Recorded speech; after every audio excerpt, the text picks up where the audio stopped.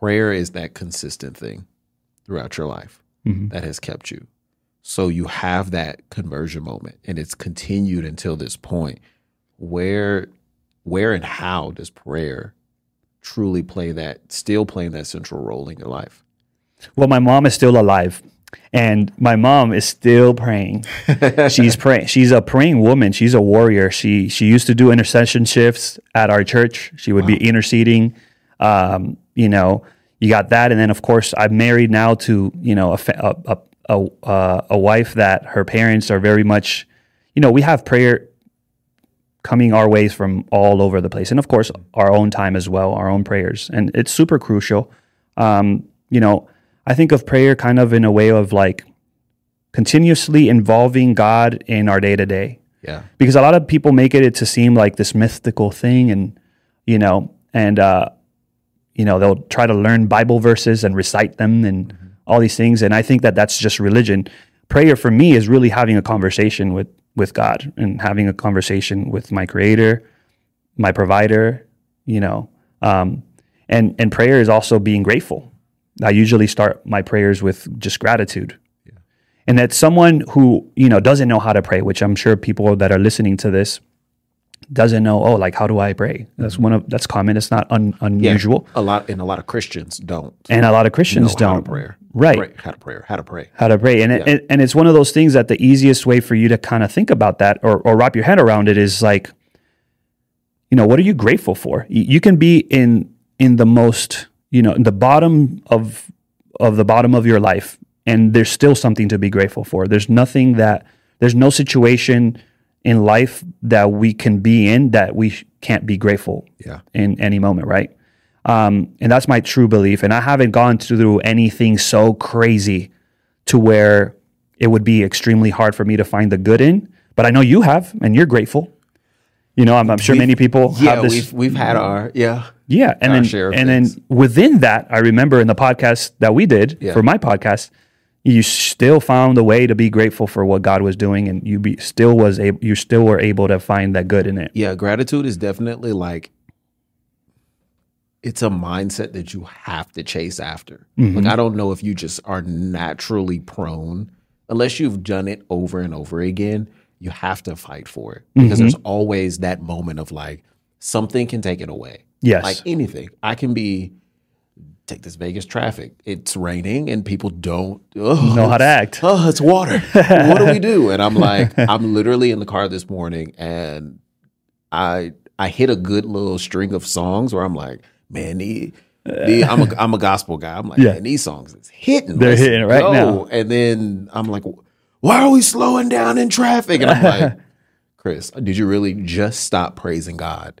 Because the people in front of you can't drive. Still got to work on time. Still got did all the things I was supposed to do. But in that moment, and then I'm like, oh wait, stop. And then you go right back in. And I feel like that's the same for anything. Like, life happens. It is what it is. And there might be moments where you can actively change what's happening. But the one thing that I can change is being grateful for the moment, for what I have, for the season of life that I'm in. So it's definitely something that has to be fought for. Yeah, and at the end of the day, it's a choice too. Like, people choose to be bitter all their lives. People choose to be, happy despite what they may be going through, right? I think there was a documentary or something like that. I think it's on Netflix. I want to say it's called Happy or Smile, one of those two. Correct me if I'm wrong in the comments or something. But it was basically the study of,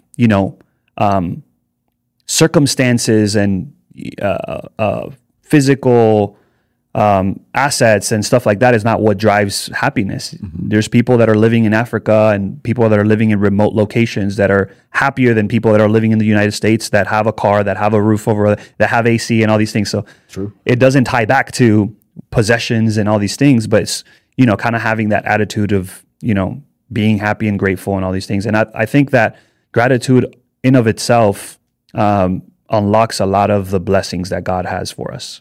Do you think being not just totally ingrained from the very beginning in American culture and having that opportunity to grow up in the Dominican Republic, where you're middle class by their standards, but you're still like, okay, there's still lower class by U.S. different standards than being in America. Like, Yeah. do you feel like that has a impact on your ability to look at things and be like, oh no, we can be grateful in all things? 110%. And the moment, especially because I had tasted what it was like to live in the U.S. by coming to Miami a couple times and knowing how it was to, have central AC system and the light not going out every day for a couple hours and not have to experience extreme heat because you live in this concrete house that literally turns into an oven when the beaming sun is hitting it for 14 hours a day or whatever it is. Wow. To having my grandma come to when we're watching TV, literally a 10-inch tube TV, these little small ones that Jeez. my brother and I and my cousins would fight over what we're going to watch. And then my grandpa wants to watch baseball too. So we're all trying to wrestle through what are we going to watch.